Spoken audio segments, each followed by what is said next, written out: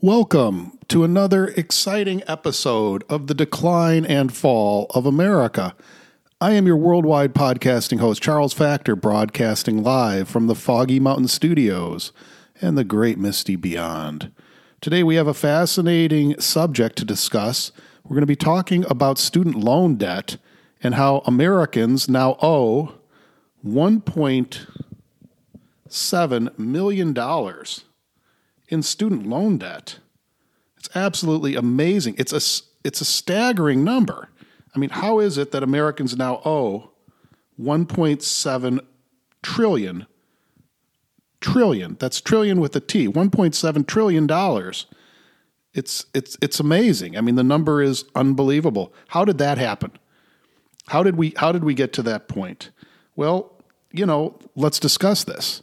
I mean, let's take a look at it. So Americans, they want to go to college like everybody else. At least some of them want to get a college degree, maybe get a little bit more knowledge, make them a better person, possibly, make them more knowledgeable, possibly, maybe get a career where they can make enough money to raise a family, possibly. So they go to college, some of them.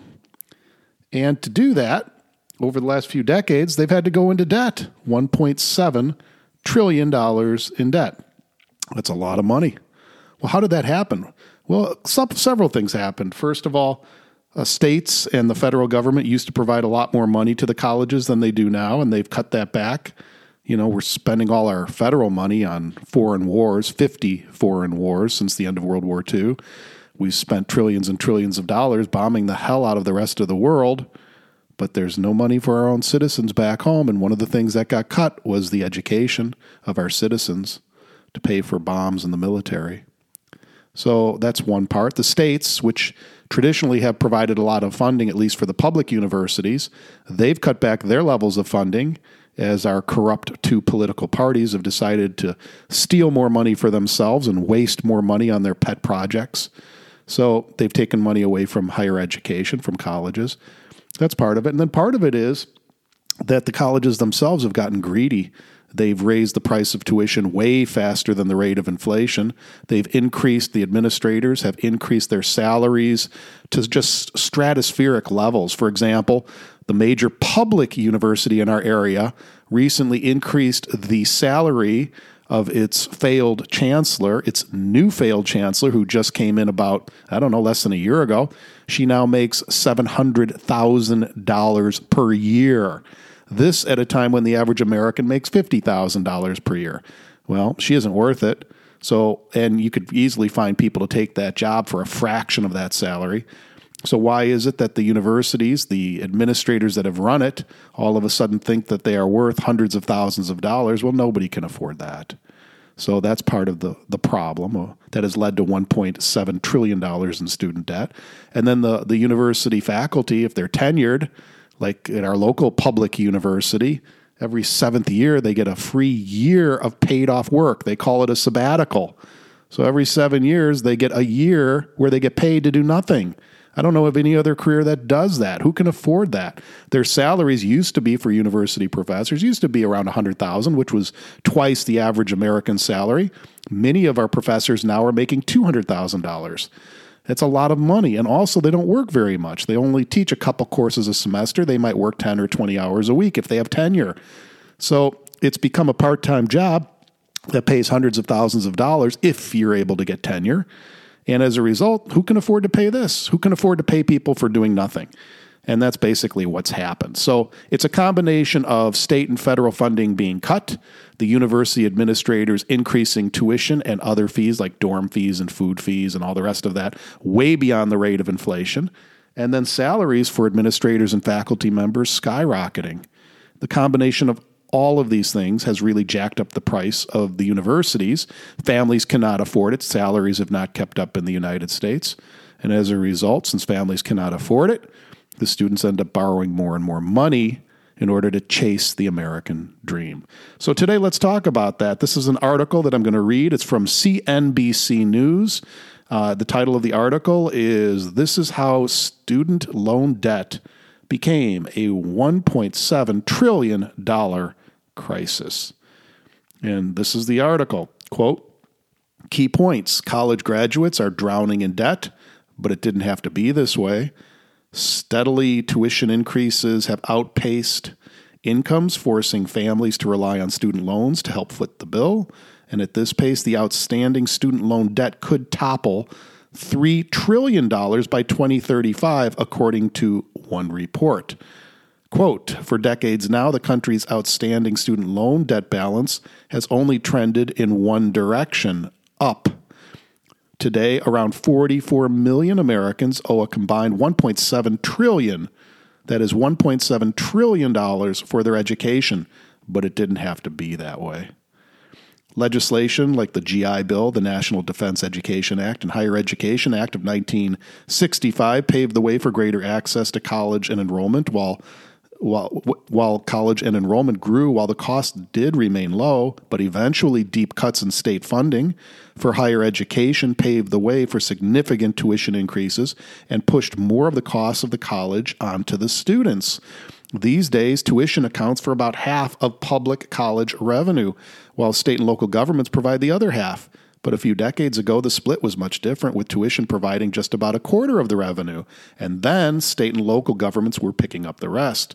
But over the 30 years between 1991 and 2022, average tuition prices more than doubled, increasing to $10,700 from $4,100 at public four-year colleges, and increasing to $38,000 for tuition from $19,000 at private institutions over the last 30 years after adjusting for inflation, according to the College Board. Quote, wages haven't kept up. Household income has been stagnant, said higher education expert Mark Kantrowitz.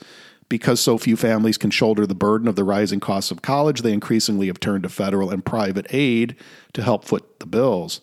The shift to high tuition and high aid has caused a massive total volume of debt, according to Emily Cook, an assistant professor of economics at Tulane University. Quote, the federal government should get out of the student loan business, said Deanna Roth, an economics professor at George Washington University and former chief economist at the Department of Labor. Quote, with nearly no limit on the amount of students with nearly no limit on the amount students can borrow to help cover the rising cost of college, there's an incentive to drive up tuition, she said. Now schools can charge as much as they want, Roth added. Quote, once families hit their federal student loan limits, they now turn to parent student loans and private financing to be able to send their kids to college, an increasingly necessary step for people to have a decent shot at landing in the middle class. Quote, more and more students feel the need to go to graduate school to be competitive in the job market, and more time in school means more costs and a greater need for borrowing, and around 40% of the outstanding federal student loan debt is now taken on post-college for master's and PhD programs. Quote, average student debt balances among parents was $35,000 in 2018, up from around $5,000 in the early 1990s. Meanwhile, the private student loan market has grown 70% over the last decade, according to the Student Borrowing Protection Center. Americans now owe more in private student loans than they do for past due medical debts or even payday loans. Every year, millions of new students are pumped into the student loan system, while current borrowers struggle to exit it. Many recent graduates cannot afford the standard 10-year repayment timeline, according to Kantrowitz. Quote, generally people choose the repayment plan with the lowest monthly payments, which is also the plan with the longest term, he said. And as a result, it now takes people 17 years on average to pay off their education debt. Data by the U.S. Department of Education shows many borrowers are now putting their loans on hold through forbearances, which cause their debt balances to mushroom with interest, and the widespread failures of the government's forgiveness program have left those who had expected their debts to be written off after a certain period of time still shouldering it. Quote, the average loan balance at graduation has tripled since the 1990s to $30,000 from around $10,000, and around 7% of student loan borrowers now owe more than $100,000 in debt.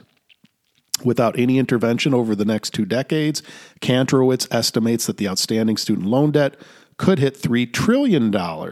Quote, given how linear the growth in student loan debt is, it makes these events very easy to predict. Well, that's the article, and that is from CNBC News. And it's a recent article, so that's pretty recent data. And let's discuss this. I mean, what happens when people are $1.7 trillion in student loan debt? 44 million Americans owe that. Well, they don't buy homes. They don't buy cars. They don't take vacations. They don't have money to spend. They can barely afford their loan payments. And what's worse, student loans is one of the only forms of debt that is not dischargeable in bankruptcy. What does that mean? It means you carry it to your grave. It means if you don't pay, it just keeps building interest and interest and interest and higher debt and higher debt and higher debt. It just doesn't go away. So you could borrow $50,000 or $60,000 to go to college, and if you don't pay on it after 10 or 20 or 30 years, you might owe $100,000 to $200,000. Then that's what happens. People just get further and further into debt, and they cannot discharge it in bankruptcy, which makes it very different than almost all other kinds of debt in the United States, which can be discharged in bankruptcy. So our bankruptcy code gives everyone a clean start when they need it, except for people that borrowed money to go to college. Now, that's kind of a perverse incentive when you think about it. So we're basically punishing the people that are seeking to better themselves. We're punishing people that want to get a college degree because they can't discharge their debt if they're unable to pay it. That is the existing landscape in the United States higher education system. Colleges raising their own salaries to take advantage of this situation. And private borrowers, private banks taking advantage of the situation to better their own situations. And the state and federal governments cutting back on money for colleges to better their own balance sheets. But by doing all of these things, it has shifted the burden of college directly onto the students because the families can't afford to pay. Now, to be clear, I have known families that do have the ability to pay, and they don't give the money to the students. The parents spend the money on themselves, and the students are left just increasing their own debt and their own debt and their own debt until it just becomes unmanageable and it breaks them. I have seen families that do that, and I don't agree with it, but I have seen that. So I'm not saying that all families can't afford it. I'm saying some families can afford it and do pay, and other families, they can't afford it, and they spend the money on the parents, and parents get new boats and new houses and new cars, and at the same time their students are going further and further into debt. It does make you wonder about the ethics of these parents. But nonetheless, that's not always the case. I don't know many families that can afford. I mean, let's face it, you're paying the tuition, and then on top of that, you're paying for food and lodging. And it can run anywhere at a public university from $30,000 a year to a private university, which can run $70,000, $80,000, $90,000 a year. And you do that times 4 years for undergraduate, and then you add 3 or 4 years for graduate school, and that's enough to basically break the bank and force people to borrow money that they might not be able to repay. It's not particularly the case when you go into a good career, a career that's in high demand. So, for example, if you go into a high demand career, let's say you become a physician assistant or a nurse practitioner, the odds are you're going to be able to pay back your student loans, even if you do go heavily into debt, because those are high demand, high paying jobs. But not everyone does that. Let's say you go and get a graduate degree in something that is not high paying or high demand, and you graduate thinking you're going to get a job, or you think you're going to get a high paying job, and you cannot. The marketplace doesn't offer that. You're not able to do that. So where you anticipated the ability to repay, law is a good example. People going to law school, they borrow money to do it. They graduate, there aren't enough jobs. The jobs don't pay very well, and they can't pay back the debt. This is an American tragedy that is unfolding before our eyes. It is currently affecting 44 million Americans. That's a lot of adults that are being affected, that are basically having their finances wrecked by the high cost of college and the fact that they have to borrow money to go. So this is the landscape we're facing. You know, we are basically punishing the people that are our best and our brightest. Is it not a clear sign, yet another clear sign, of the decline and fall of America? I am your worldwide podcasting host, Charles Facktor, broadcasting live from the Foggy Mountain Studios and the Great Misty Beyond, wishing you a great day.